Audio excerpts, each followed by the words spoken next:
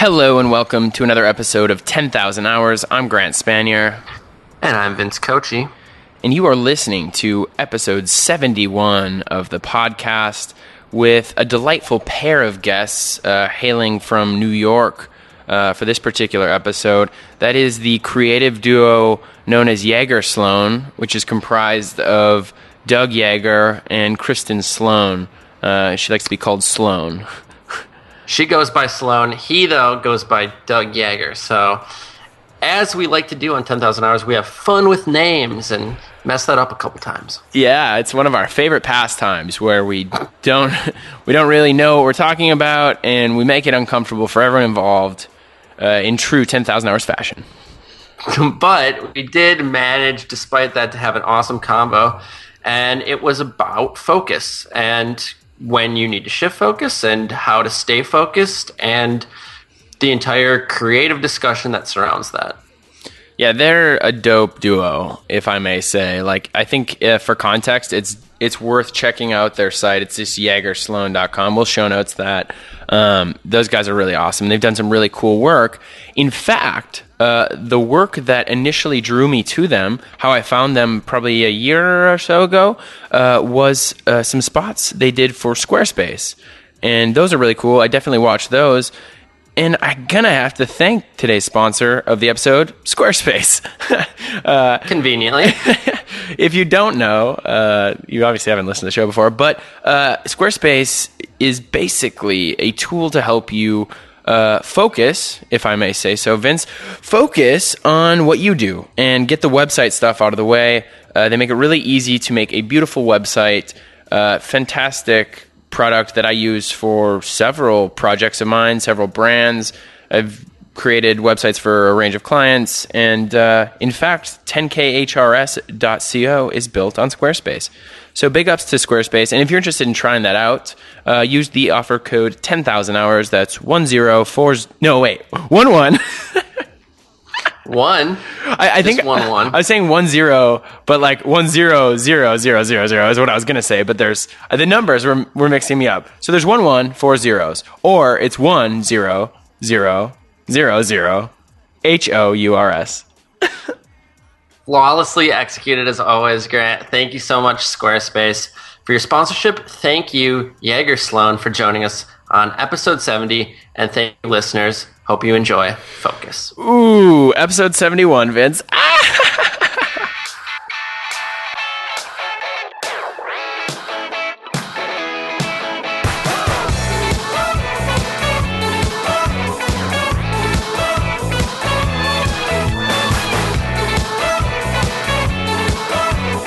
Good, Vin? I'm great. Lovely. I'm sensational. Whoa, okay. Actually, I'm being a little aggressive now. I'm like pretty good now.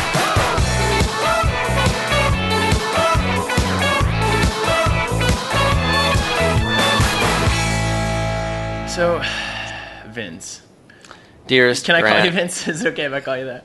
You actually haven't called me Vince very frequently. Yeah, Our relationship I've as friends. stuck almost religiously to a Vin or a Vinny. It's Vin or Vinny, yeah. Vincente, if I had a few. Sometimes, yeah. Yeah. So, could you tell me, Vince, what are you putting your time into? What are you working on right now? Oh, that's a great question, Grant. I was just out at a client all day today recording. That's for a hearing aid company, and I like working with them. Recording like VO? Yeah, VO But not for you. a video. No, not me. There was actual talent in the booth. Okay. And no talent outside the booth, speaking very frankly. No, but besides my 9 to 5 keeping me busy, I've revisited a project with a friend about a little application we're hoping to eventually break ground on. I can't share too much right now. We were on hiatus over the summer, basically for no reason other than sheer laziness. But we're back working on it again, and it was a fun conversation we had over drinks tonight. And as always, Vince, I love hearing about these projects in what you're working on and never seeing anything. And literally not once ever. One time have I ever. If you checked out my company's website, you'd see the things I work on. But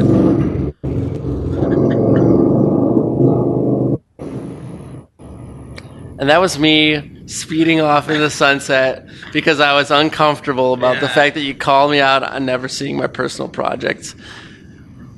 That said, you avidly listen to my other podcast, which I won't mention here. Thank you for not mentioning it. Yeah, of course. I'm not going to let you plug that right now. Perfect. I've given you so many plugs in the past, 6 to 7 episodes. And you so disingenuously say, I hate to plug it, but then every week you plug it. That said, anyway. Grant, will you please return the favor and answer me? Sure. What are you working on? Let's see. Just jamming on a few things. I'm prepping. I'm doing a fun little photo shoot in a couple days here. And besides that, my main focus is I'm heading out to LA to shoot this cold open sequence for, I think I mentioned it last time, Lachlan Patterson. It's his comedy special. Super excited for that. But it's hard to coordinate some stuff from here. And you got to be there to coordinate. The week before the storm. It's calm, but it's frenzied. So speaking of motorcycles. Our guests today have a bit of an icon, a fun little GIF/video thing that I feel like they've evolved over the past few years since I've been in touch with them.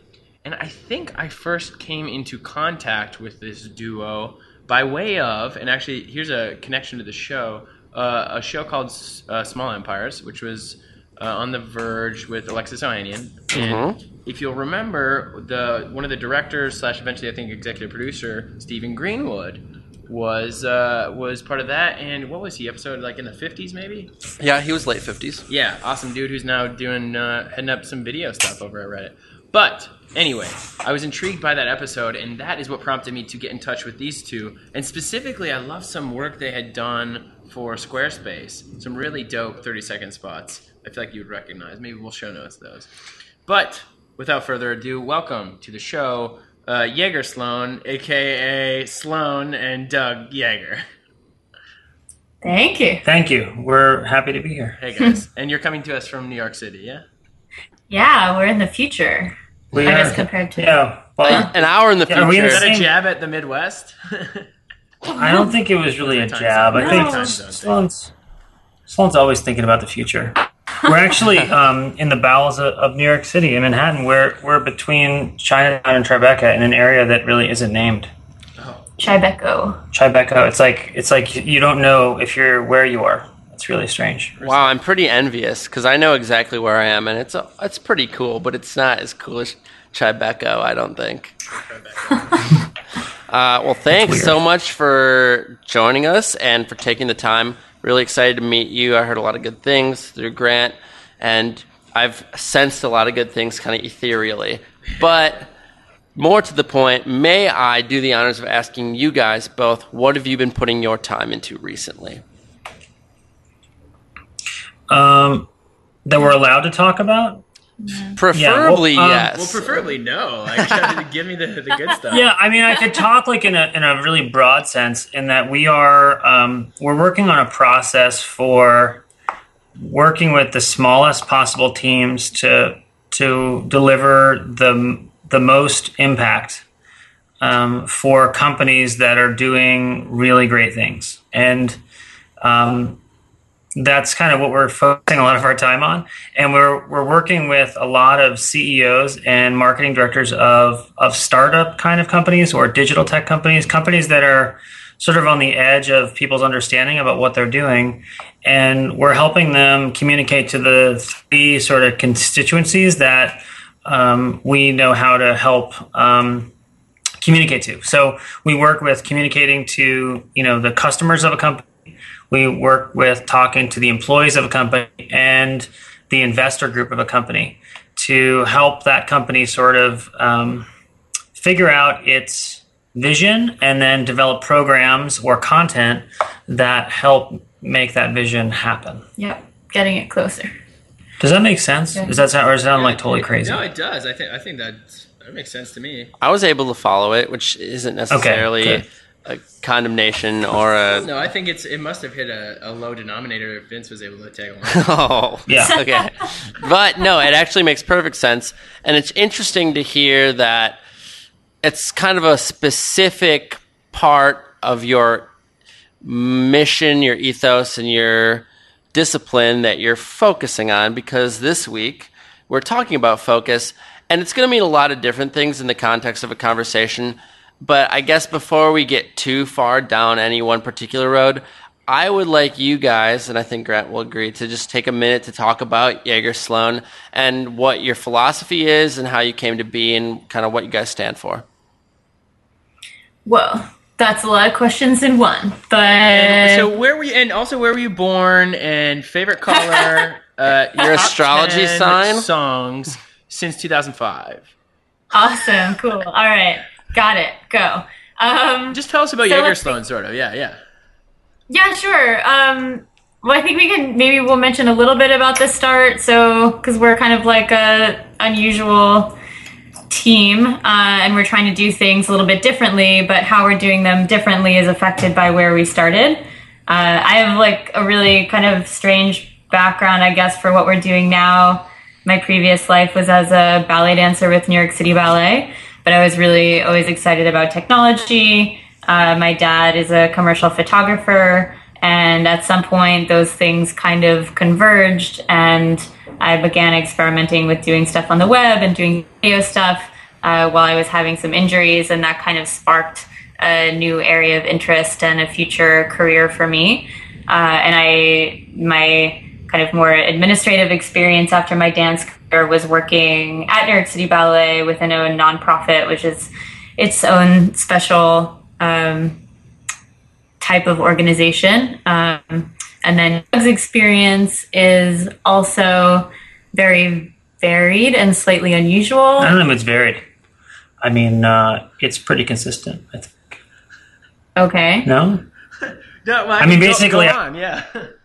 Go on. Before I get into talking about my background, I just want to talk about the focus that is required to be a ballet dancer. And one of the things that I love about having a partner like Sloan is that she is insanely focused and insanely disciplined in anything that she does. And I blame New York City Ballet for that rigor. And that's all about focus. But my background, I went to school for computer science and art at Syracuse University and got involved in basically web design from the very beginning. Started in like 1997, like when the internet... The dawn of the internet. I mean, when it was known to the public or colleges. And I started working for advertising agencies, J. Walter Thompson, which is the oldest ad agency in the world, and TBWA Chiat/Day, the ad agency that does Apple commercials and Nissan and whatnot.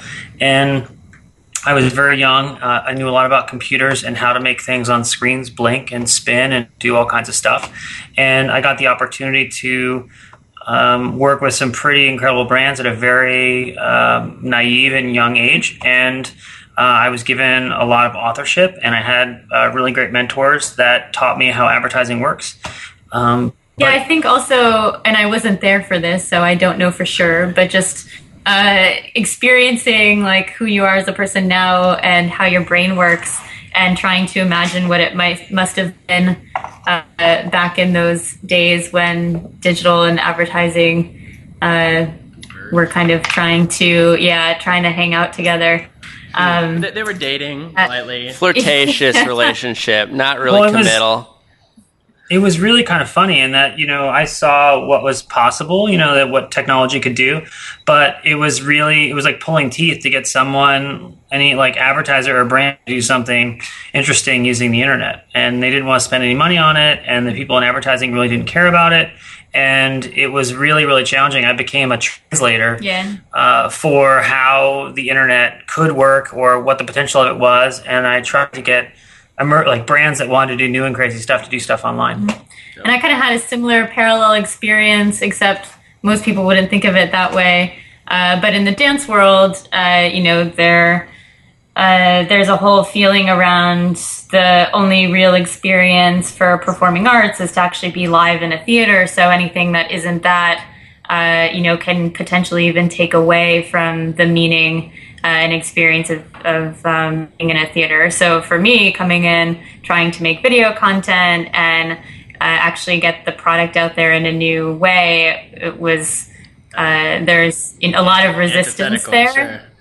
Sure. And how long have you guys been around, or together? So our 5 years. 5 years in August. Backtrack. Our company just turned 5, and we've known each other for just over 10. Oh, wait, that's not true. It's almost 11 now. It's almost Keeps 11. going down. It's almost 11 years now. Time flies. Very cool. Well, Jaegersloan is getting ready to head off to I- kindergarten, and it's a very pertinent time of year. That's Yeah, that's cool. I don't mean to cut you off though. Continue with the Jaegersloan story. Yeah, so I was in advertising, and then I started a company which was called the Happy Corp in about 2003, and I ran that for a while with a partner, and we built a team of crazy, talented designers that worked in every medium. So we worked in events and branding, in websites. We had a co-working space out of our office. We hosted lots of parties and events around New York City, secret parties at locations like the Museum of Modern Art. That's not varied at all. That's not a very. Well, that was just a weird thing that we did. And then in 2008, 2009, the economy happened, and all the clients that I had at my firm were in categories that really were hit hard. So I had a job board that, no jobs, so a board doesn't have money to advertise. I had a resort, and people weren't doing much traveling.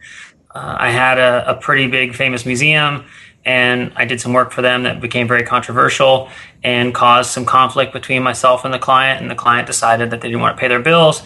And a bunch of those factors together made it so I had to shut down my company and take a job at an advertising agency. And I took that job for less than a year.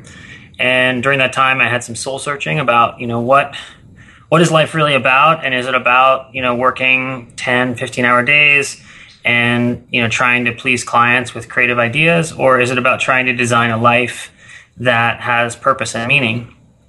And from all the people and that I've seen in the world that have done incredible things, it takes a really long time to learn a skill and find your purpose. And so when I turned about 33, I decided to start shifting my focus on how I would spend my time and my energy and what I would care about. And around that time, I think I started thinking about working with Sloan because she was a really incredible, passionate, talented person. And she came from a very different background than I did. And I thought maybe if we had the opportunity to work together that, something really cool could happen. And that we could focus on, working a different way than most advertising agencies or design agencies are taught to work. Most of them are really compensated on models of inefficiency. They are designed to charge for hours. And if you're charging for hours, you're actually you benefit if you are slower at something. And Sloan and I both value efficiency as a team, and we wanted to think about a company structure that would value efficiency and that would value quality. And it had, for me, my upbringing inside advertising agencies, Sloan's upbringing at a ballet company.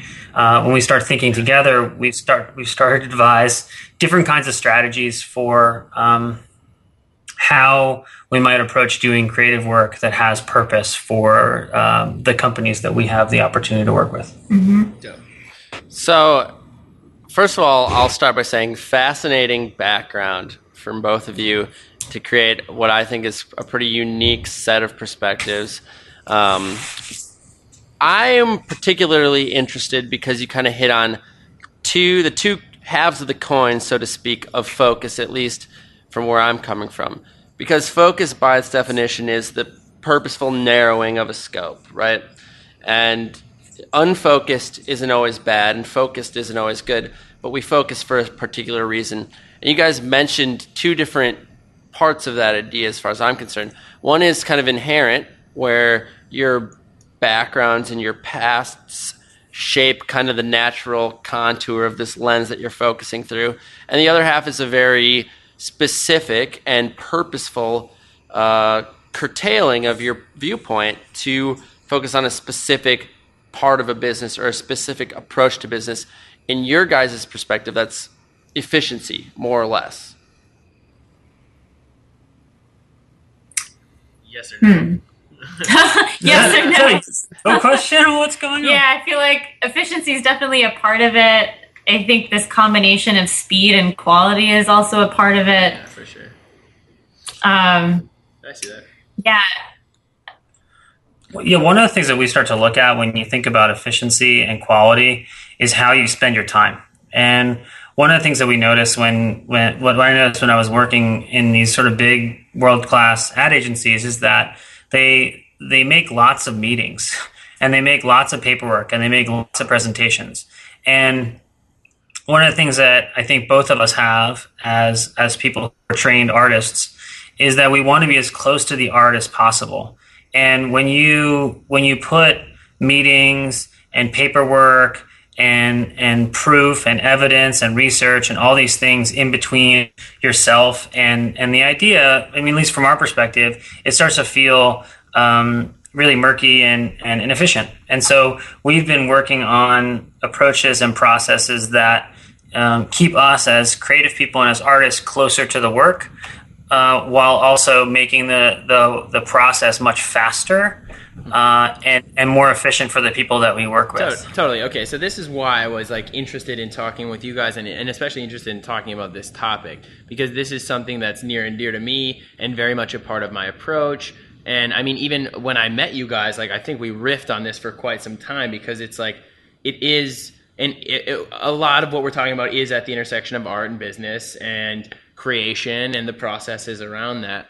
So I'm curious though what that actually breaks down for you guys like right now, because like I mentioned, last time we spoke, I was going on a path maybe that is like an agency path, as in creating an agency, maybe not even going to work at them, but to create an agency, to scale something up. And I realized, like you were just talking about, I was getting further from the art, and I wanted to be closest. I was going to say closer. I wanted to be closest. I wanted to be right next to the art. And so that was one reason I sort of diverged from that path. And now I've realized and started to build and, et cetera, over time, like different focuses that I think feed each other as part of a system. So I guess I'm curious about your system right now. Like, what does that look like? What does your system of focuses look like? And how does that evolve? How do you guys check in with that? It's a good question. What is the method? Well, I think there's a couple things. So, is it deliberate or does it happen to us? There's things that happen to us. I mean, so one of the things that we've tried to do is think about the space that we work in and the spaces we're allowed to work in based on the type of infrastructure we have around us. And, when you have a bunch of employees, you have to have an office, and that office has to be open. That office has to have housekeeping. That office has to have garbage clean. That office has to have coffee. It has a lot of, what I would say, it needs a lot of support. And when we started this company, we wanted to sort of devise a strategy that would give us a lot more flexibility and even give us the ability to have an office space or a studio space that could, in fact, achieve a overhead zero type of a solution. And so we've designed a space, and the one that you were at, Grant, where the front of the space actually is rentable. And in the next month, we are going to start offering the space that we've designed for collaborative work sessions to other companies. And we ran a test online. We took some photos of the space. We put the specs of the space out there, and we put it up on some rental websites for spaces. And if we were to have booked the spaces that were interested, booked the renters that were interested for this month, our rent would be free, and we would be out of our space using different parts of Manhattan to get our work done. And we would probably be totally fine and fantastic. Mm-hmm. So that's one thing that we are focusing our energy on, which is how do we consciously use the space around us to lower our overhead and increase our ability to take chances while giving ourselves the resources to experiment with our surroundings and stimulate ourselves creatively. Well, that's an interesting thing, though. Like, sorry to cut you off, but I think about that too. And I was like living at my studio as well. And I think I was really intrigued by your setup. And it's like, it's sort of what you're getting at, even with renting, is a level of stability, or like a level of some reliance or some sort of steadiness or potential recurring, without sacrificing your time and energy, like at least in minimal ways. So like that's super interesting to me. But there is something about that, like about having some consistency that does free you up. I mean, that's like all of the infrastructure, even whether that's physical or whether that's system based. Yeah, we just had an experience where we went to San Francisco for 2 weeks. We had 2 different clients out there, and we actually were conducting creative sessions with them out there and needed a space like our space. Our space is purpose-built for that type of work. And in order to recreate that scenario, we spent a lot of money renting these Airbnbs that would allow us to have this flexible work environment with an open workspace. And we brought an employee with us as well. And it was great, but at the same time, it was like we were paying so much money for these Airbnbs, and we were also paying for our space back home. And it was just like, hey, we created this space to work specifically for this type of work, and we see more and more companies needing a space where they can get out of the regular environment that they find themselves in and kind of take themselves out of the day-to-day so they can think bigger picture about the future. And so we're trying to think of how we can offer that to other people while also giving ourselves more flexibility as a company. Yeah, part of it, for us was thinking about, there's a lot of creative people out there and a lot of amazing strategists out there that are doing amazing work, and they're doing amazing work for amazing companies. And to think of yourself only as a service business that can apply your own brains to a business is a limitation of what you can offer. And when we created the space that we created, we felt like it worked really well. And we had clients come in and work with us in the space and say, this is a really great space. This is amazing. And we even had some clients say, hey, would it be possible for us to use this space?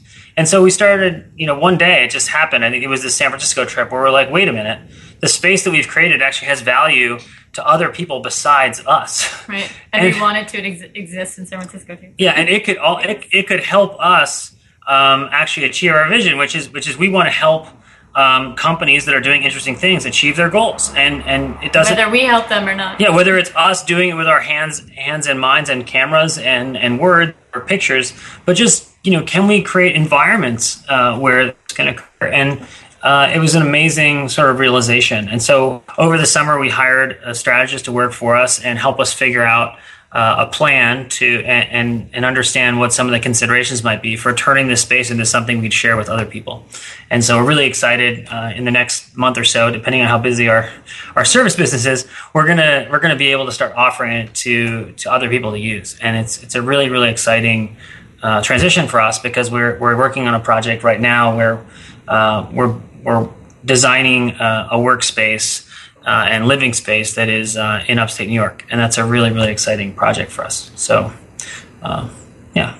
Well, I think there's that's a lot going on. Not only is that just patently cool, it's just like a cool thing that you guys are doing, but it's a really good illustration of the fact that you're taking very active steps to kind of follow a specific vision or a focus, if you will, for the Jaegersloan brand.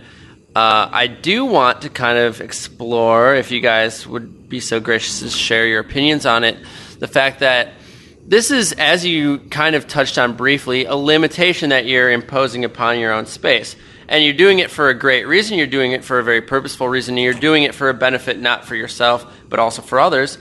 But it is, in a very real sense, a limitation, just like all focusing is. I would just like to know if you guys, through your now 5-year history and maybe even longer, predating that, in creating Jaegersloan as such a focused brand, have you ever run into any hard decisions in terms of limitation, or has your focus ever shifted by necessity, maybe?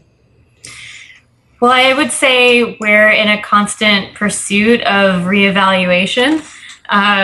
Even when we first started the company, because we have such different backgrounds, we picked up on projects that came to us and worked through them and solved them. And after each one kind of said, hey, how do we feel after doing this? Was this a fun way of spending our time, or did it not feel so great? And should we not pursue that type of work anymore? And we actually did a number of different types of projects towards the beginning before we started to narrow down on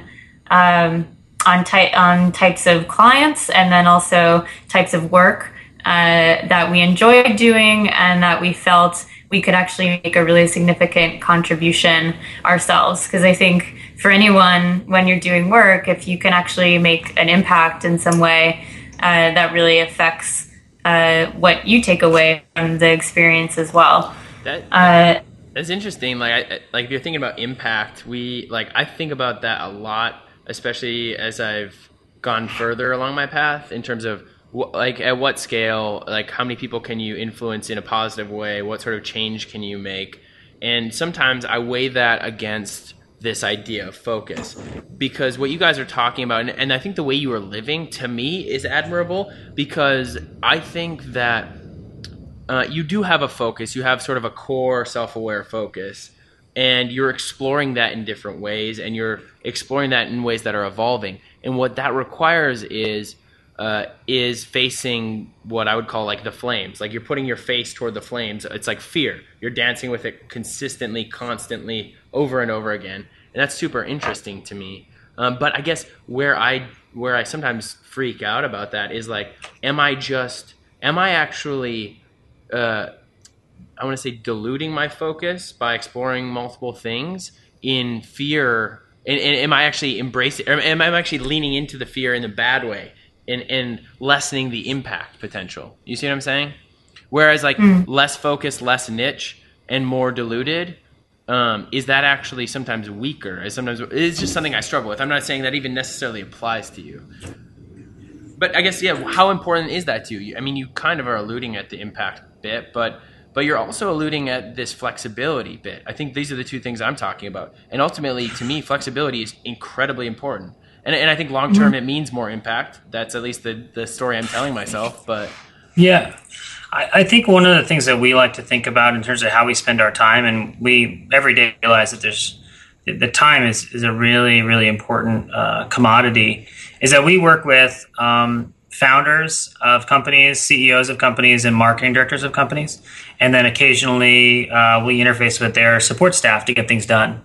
And for a two-person team with a bunch of collaborators that we work with, for us to engage at that high level at companies at the scale of a Squarespace, or companies at the scale of a Makespace or a Foursquare, or the companies that we work with, we actually adopt the scale of those companies and the influence and the work that we create. And for us, that becomes a really, really efficient way of scaling our contribution. If we decided to grow our company to 30 people, and those 30 people were interfacing with people that were not the CEOs and founders of companies, it would just mean there were a lot more conversations happening. But the way we choose to operate our business, how we're able to offer value to companies, we zero in. We zero in on the people that can make the most change for those organizations. And that's dope. That's a dope perspective. Yeah, it's really interesting. It's hard too. Well, yeah, I would say also in respect to what you're talking about before, flexibility versus like having a niche or a specific focus, I'd say we're trying to focus on figuring out a operational structure and system that allows us to have the most flexibility and the most speed. So by having a setup where we don't have a lot of overhead, and that's a space that we're wholly responsible for all the time. That's employees that we're responsible for keeping encouraged and engaged and fed and all of that. By lightening all of these things around us, it means we can actually move faster and do more and be more flexible and help with more projects. And so the type of work that we've been doing now, which are these brand sprint sessions, we're actually taking just essential people to be able to make really big decisions and putting them all in a room together and getting them all to focus on the future of their company for a concentrated period of time. I don't think you properly introduced brand sprints, actually. Oh, I'm sorry. We were talking about it a little bit before. Yeah, so one of the things that we've been doing as a company has been to take as an argument to our process a problem a company has been having, and then we develop a custom team and a series of events that will hopefully solve the problem that the organization is having. And what it does for us is it creates a certain time with which we can focus on things. Well, it's a pressure cooker. It's a pressure cooker in a sense, right? And hackathons and brand sprints and all this kinds of stuff. It's very of the now in terms of what's happening out there in the market, right? Clients want to get more in less time. And so agencies are having to figure out new strategies for delivering this speed while also delivering quality. And we've been doing it for about 2.5 years now. And this sort of pressure cooker model where you bring together decision makers in a room and then you have a team of people prototyping solutions, and then you're evaluating, work that is close to done in real time, it actually feels kind of like magic. And we've been able to create the space that we work in and a set of tools and then teams of people that we can bring in depending on the challenges we're having. And it's been really kind of incredible. The challenges we're solving, you mean? Yeah, the challenges we're solving are really interesting. It's like people are launching new products and having to rename their company and do all kinds of different things. And we're able to put together teams that can do that at a high level of skill. And it sounds like you guys are able to do that because you've got a extremely focused brand philosophy that has basically engineered a system in which this tactic can be successful. Your philosophy feeds this particular execution, and this style of problem solving is only enabled by your focus, which I think personally is really cool.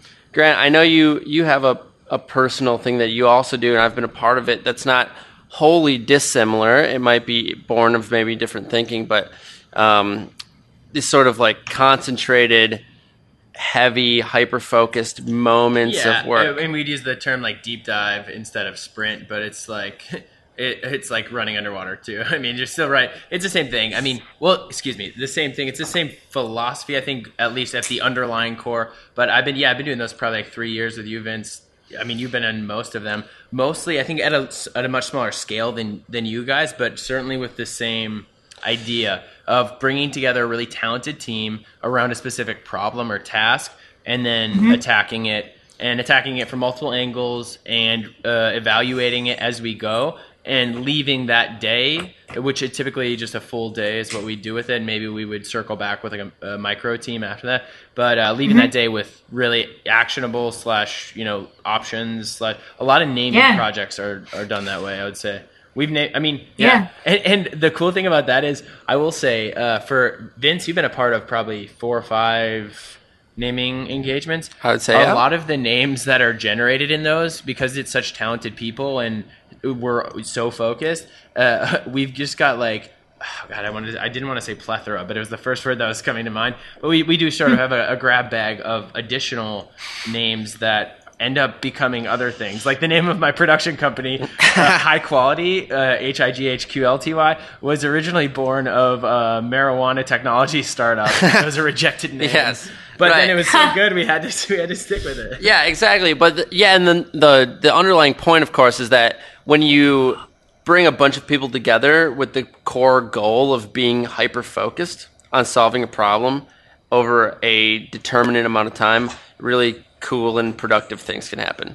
And even with agencies or with clients or with whatever, I mean, I guess this isn't like a new model, but I was talking to somebody from an agency tonight. We were having drinks and we were talking about like freelancers and when you bring in specialists, et cetera, et cetera. And I was like, oh, well, the nice thing is like all of my clients, I'm like they get me at my best constantly because I come in for like limited runs and it's a specific project. And I'm literally always at my best for them. And that's like a great place to operate at. And I think it sounds like you guys are similar-minded. Like you'd rather be focused and be operating at a high level constantly, even if it's scarier and if it's maybe more difficult at times. Mm-hmm. That's totally true. That's like the worst feeling when it's like you're working on a bunch of different things and they all need attention.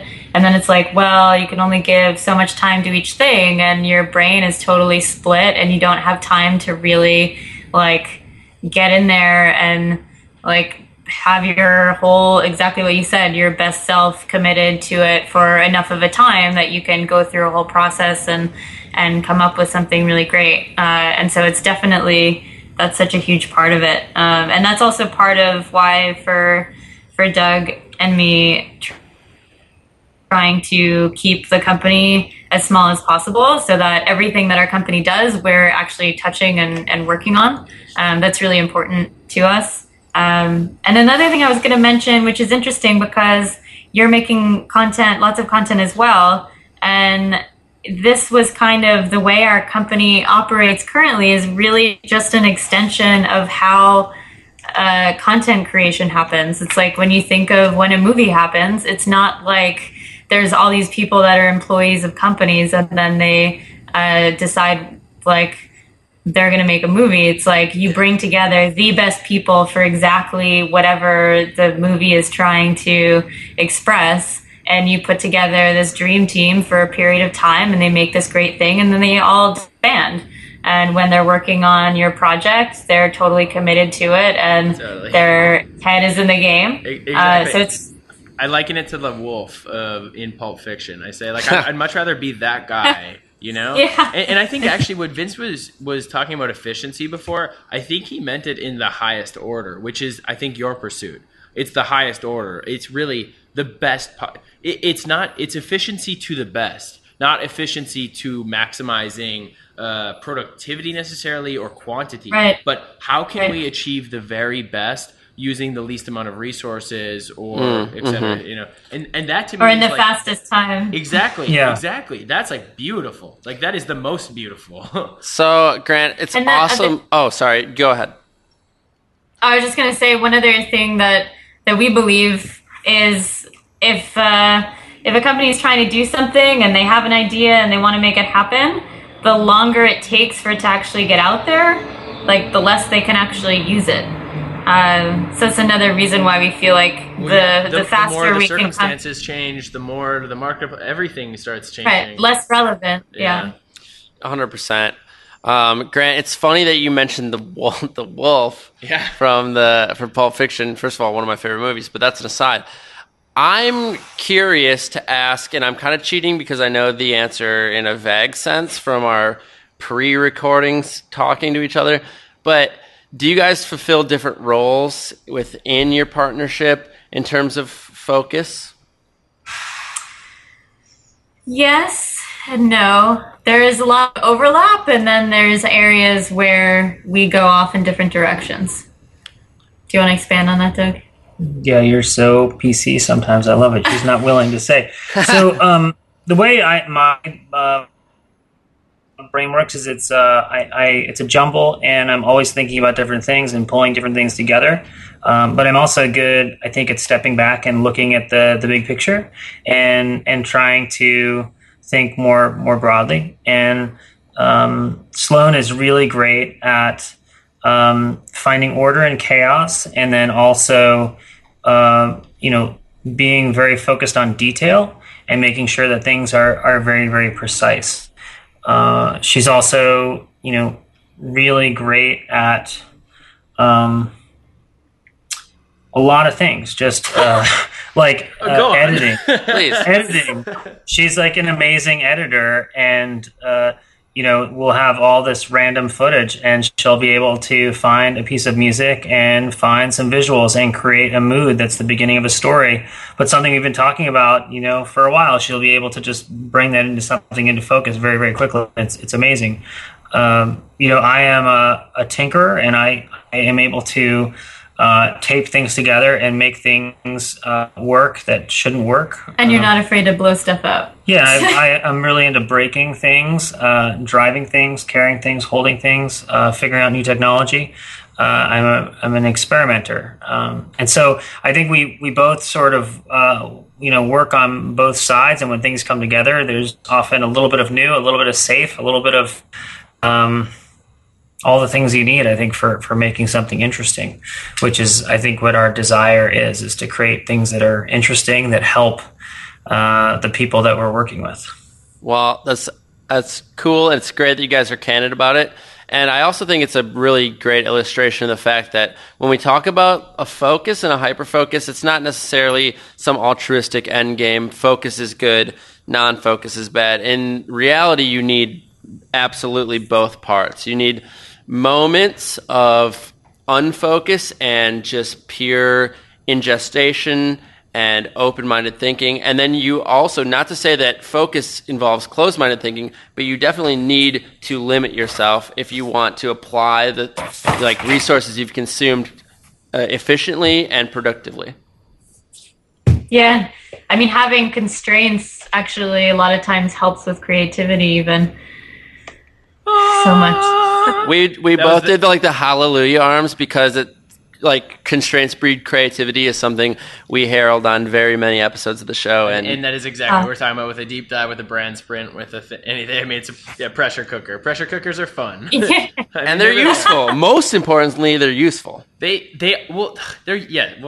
guess most importantly, they're fun, depending on whose perspective. But most importantly, you know what it is? I think it's sort of like an ADD mindset, and it's like when you just want things to be interesting. I mean, I think that's why I would gamble ever, you want something at stake. You want the game to be afoot, I think it's a competitive nature too, probably. And that gives you especially in a sort of confusing, weirdly hard to figure out sometimes because it's maybe not figure outable creative world. It's constraints like that give you kind of a game within it because it's not an organized sport. So it focuses that energy. Yeah, and then you can see that your effort actually mattered, even if it's within, there's a single day where these things need to happen and you got from one point to another point. It's progress. Totally. Progress is exciting. It is. Progress is exciting. Constraints can be exciting. I mean, progress, especially when you're going to A to B, Vin, it's almost as if you are trying to get from a single destination to a second separate destination. And there's a lot of different ways in which you can get there, and the choice is its own constraint. Wait, are we getting unfocused suddenly? Could it be We're talking about this week's off-topic topic, which is our chance to unfocus. Not that our show isn't completely unfocused as it is, because it is, but to specifically unfocus and talk about something not particularly germane to the topic at hand. And this week, we're talking about public transportation. All the different convenient and inconvenient ways to get from A to B. You guys are living in NYC, the city of public transportation internationally. Mecca. What do you guys think of it? And just share your broad thoughts, if you will. Okay. Well, one thing, we designed a studio space that is a live-work studio space for the purpose of eliminating the commute, because even walking in this city is really strangely dangerous. I feel like with every improvement that they make in terms of what is available as an option for people to move around, things seem to just get a little more dangerous. I mean, City Bike is a fantastic service. It has completely changed the way you can use this city, but it has now created a swarm of people on bikes who have no sense of what direction the road goes in, or whether or not they're supposed to stop for a pedestrian or yell at them. Uber is fantastic. Uber is a really amazing. It's amazing for just as a rider of a system, but I think it's equally as amazing for the people that are employed through its software. I mean, I try to spend time talking to Uber drivers, just asking them what it's like, and the first thing out of every one of their mouths is how amazing the flexibility is, that they can work and not work at the click of a button. Yeah, just turn it on. Yeah. It's so amazing, and it's frustrating when you see the car not getting close to you because they went the wrong direction and taking longer. Yeah. I think it's just a factor of getting used to a convenience, and when it works perfectly, it's amazing, but when it doesn't, you get frustrated. The subway is still the most powerful way of getting around. It's the fastest if you know how to use the system. But I also think it's cool, companies like Uber coming in and pushing things so drastically in a new direction, and in some sense forcing other traditional modes of transportation to modernize, to adjust. And adjust. Oh my goodness. Yeah. There's a really cool service that just came out. Sorry to interrupt, but it's called Lux. Have you guys heard of this? I'm not familiar. It's virtual valet. So we have we're a production company, hybrid creative studio, and we have a production vehicle, and we haven't used the service yet. I just signed up for it today. But when you leave wherever you are with your car and you're headed towards a destination, you say where you want to leave your car off, and a person greets you on the street, takes your car, and parks it someplace, not on the street, in a secure parking lot. And then when you're ready to go to your next location, they drive that car up to you and meet you and continue going, and they just charge you for the hours your car is parked, and then for the transportation distance between the parking area and the pickup location. That's interesting. And I do feel like sometimes, though, okay, so certainly interesting, might be effective, might be amazing. It is like, as we go further and further down this like technology landscape of eliminating all inconvenience and like hyper maximizing, I am sometimes scared of like the serendipity that happens in the spaces between, Yeah. Like, it's like we don't go to the grocery store anymore, but you have too much control. Why would we do that?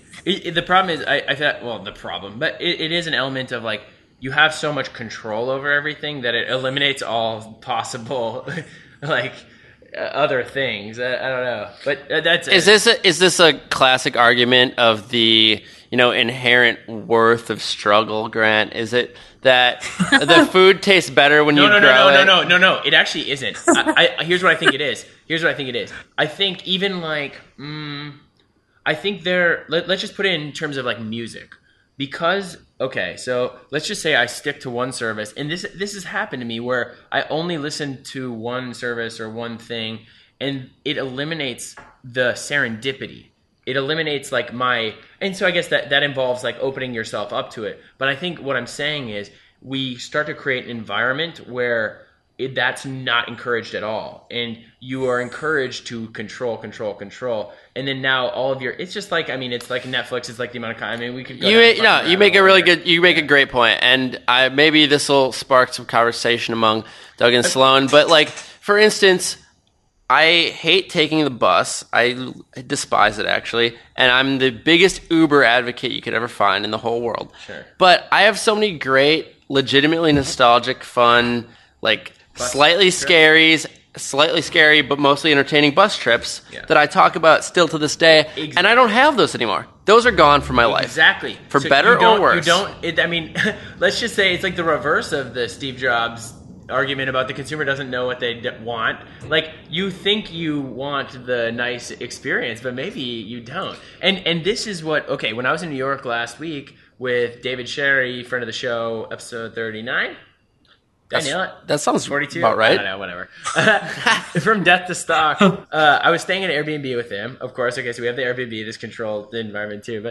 But he was like, oh yeah, let's just take an Uber. And I was like, oh, I never ever take Ubers in New York City because it's like so fucking interesting to me because I'm not there that often. I'm there like 2-3 times a year maybe. And it's like, when I'm there, I just want to be in it.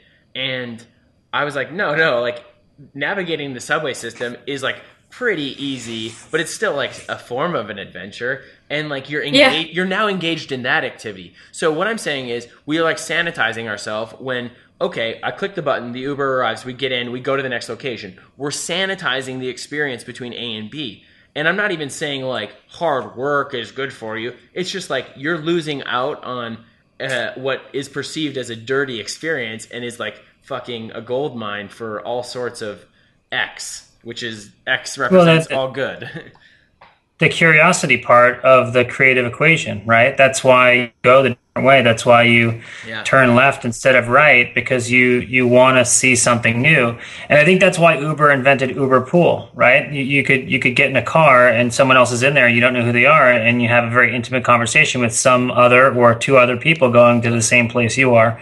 And the thing you have in common is the place you start and the place you're going, sort of. This is true, but that is also idealized because, for me at least, because the irony is I use Uber Pool especially in LA because everything's so far away.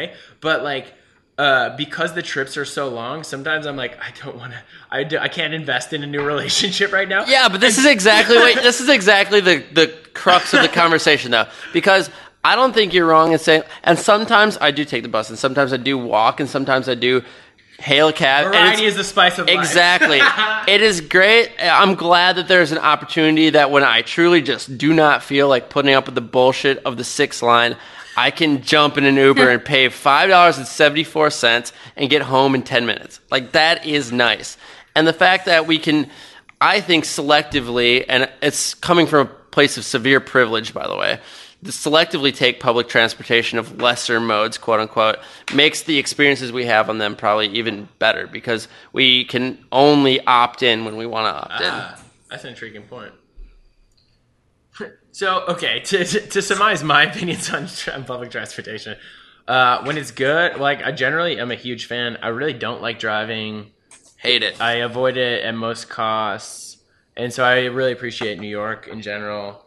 And otherwise, like, I really do like walking quite a bit because it's like, to me, that's like, driving is a very engaged experience unless it's like no traffic and I have music or something. But I like an experience like a walk where I can like, I'm somewhat engaged, but I'm also engaged in the head brain there, as they call it. Plus physical activity, fresh air. You know, those are kind of true. hard to come by. Totally. That's like, I mean, yoga to me, that's the overlap. And maybe this is a good segue back in, is thinking about focus. And I mean, what to me, the big thing about that stuff is, or the big thing, one element that is especially helpful when I think about focus is overlapping focuses or foci. All of those, I think, are applicable in the English language. That's my blanket statement as a copywriter. Thank you, Vince. Yeah, you're a hell of a writer. Please go to his website, vincentrepeat.com. Hire this guy, get him. Wow. Okay, Right. so but the point is, like, overlapping interests and focuses like help you kind of maximize time too, or maximize energy. So I'm curious, to lead back in a little bit, is like, with you guys, is like, how does that apply to you? Are you overlapping things, or where does that fall into play? I would say we end up finding that almost everything we do overlaps in some way, but I don't know that we're necessarily deliberate about it. We just kind of discover it. And what would be an example of that? The overlapping of focuses, is that what you're trying to get to? Is that what you're trying to give me time to think of the answer while you delay? Is that how it works? Is that what's happening? No. Well, I mean, I was just thinking about organic. You were kind of getting at that, like the idea of, this is what we were talking about, sterilization, organic, like you have some structure, but then you leave space for discovery and for freedom. Tell me about the overlaps.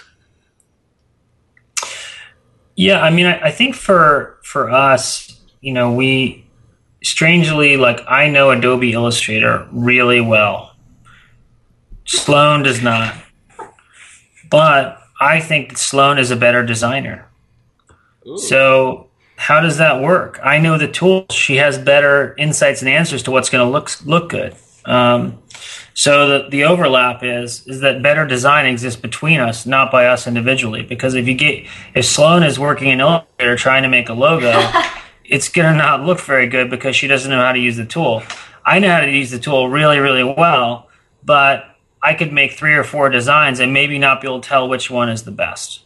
And so when we work together, there's sort of this opportunity for excellence. I mean, this is an easy example, I guess. Synergy. But it's a great example. I think that it was brilliant in its simplicity because it illustrates, like, one of the main tenets of focus is that the more eyes you have on a particular point, the more overall, the stronger the focus becomes. I would like to focus and channel this conversation into 2 kind of very pinpoint questions that will summarize what I think. I'll speak out of turn and say, great conversation so far. Had a really good time. I will ask these 2 questions, and if you guys could answer them in order, that would be great. The first one is, how can our listeners support you guys? And secondly, if you would want our listeners to take one thing away from your time on the show, what would you have that be? Sorry, what was the first one? If our listeners could support you, what would you have them do? Oh man, these are tough questions. So, who are your listeners? Can you tell me a little about who they are? Okay, so there's Jake in Cincinnati. I listen, and then Grant listens, and that's the three of us.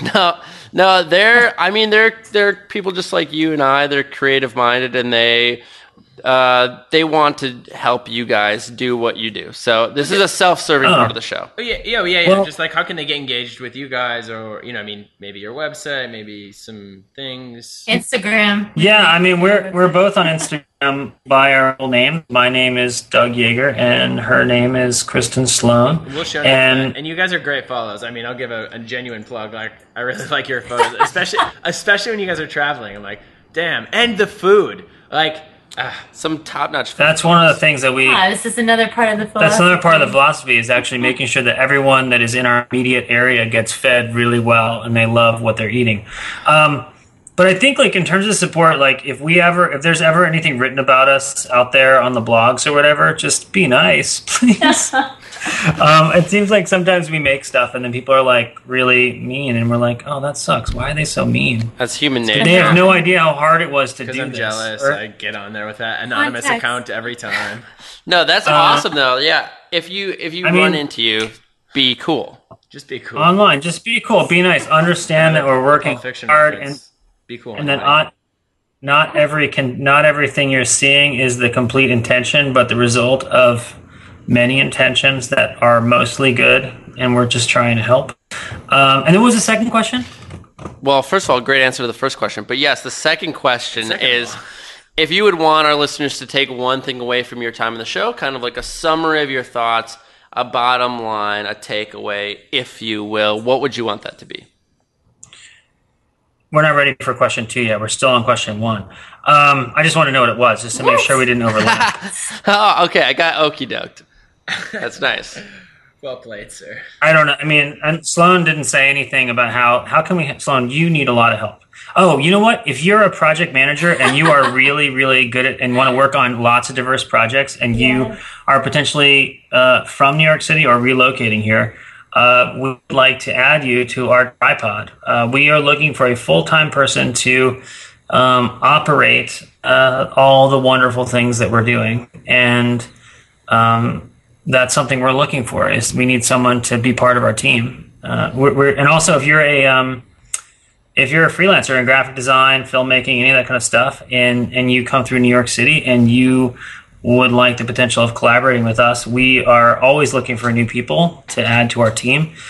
We are going to be launching a program called Gang, because we're starting a motorcycle gang, but without actual motorcycles because they're dangerous. But we're going to start figuring out ways of getting the people that have worked for us. Now upwards of 200 different people have worked with us. Since we started the company, we're trying to figure out ways of getting them together and getting them connected so they can work on projects together without us sometimes. What does one need to do to join the gang? Is there any sort of ritual sacrifice? An initiation of sorts? Well, we're... as part of our 5-year celebration during the month of September, we're going to be launching a section of our website called Gang, and basically it's just going to be a simple Google group to start that we'll do emails and quarterly events and stuff. So I would say stay tuned to our website, and there'll be information there. And then the second, I think is that good for first question? That's I think we totally sensational. Yeah, I don't think I've ever had anyone robust answer. Actually answer with a potential to join your team. That's a great answer. I'm in. Thank you for the invite. And so when should I get out there? Well, okay, we'll coordinate off there. Sounds good, guys. Yeah, we can figure that out. And then the second question. Good food, flexible hours. Yeah. Was, nice little mini. Sloan. The thing that I think we've been learning about that I think that everyone should consider is you only have a limited amount of time, and in that time you should probably do the best work you can, be the nicest to everyone you can, and eat the best food you can, but don't eat too much of it. and exercise. Be excellent to each other. Yeah, and as they would say, from Bill and Ted's Excellent Adventure, be excellent to each other. So that's, No, I think what you said. Oh, sorry. Go ahead. Oh no, please. I was just gonna bask in the glory of that statement. So continue. Give me more bask material. I was just gonna reiterate what Doug said, which is so important. Which is just like kind of constantly reevaluating and checking in on how you're actually spending your time, because there is so little of it. And like with everything that exists today, it's amazing the flexibility and what you can do on your own without having to go to college, or like the education that exists online, the ability to connect with other people no matter where they're at, and share sensibilities and like have the same philosophy and do things together. There's so much potential. And so just, constantly looking at how you're spending the time and your time and what you can do with it. I'm like squirming. I'm squirming in my seat over here because like every nerve ending is saying, all right, Grant, just be cool. Let's end the show. But he agrees with so vehemently. I really do. Like, I mean, I'm not plugging this, but like I did a TEDx talk like a few months ago called Stuff Worth Doing. And it was like very much about time and what we spend it on. And ultimately like what's worth doing to you and deciding on that. You guys are preaching my language, and I'm bowing right now. I want to yell a testify and an amen. And you guys, you're really hitting on not only a lot of things that we hold near and dear to ourselves and our own philosophy, but good points in terms of focus, and that understanding what means something to you is its own form of focus, and it can create more valuable experiences for yourself and for whatever projects you're doing. So on behalf of us and our listeners, thank you so much. It's been a great episode and some great summarizing thoughts, but I would like to ask one more thing of you, and I'm going to try to do this correctly because I usually don't. You really do. We say the words "ship it" because that's our own personal mantra, and it's like if it doesn't ship, it isn't art, and getting things done is the most important thing at the end of the day. So if you guys, in your own way, but by saying the words "ship it," want to send us out. Convoluted. It was so direct yet weirdly convoluted. So you want us to ship it? Yes. Yeah. If you don't ship it, no one can experience it. That's right. Yeah. We got 2 great ship-its. All right. We're good. Ship it? What? Ship it?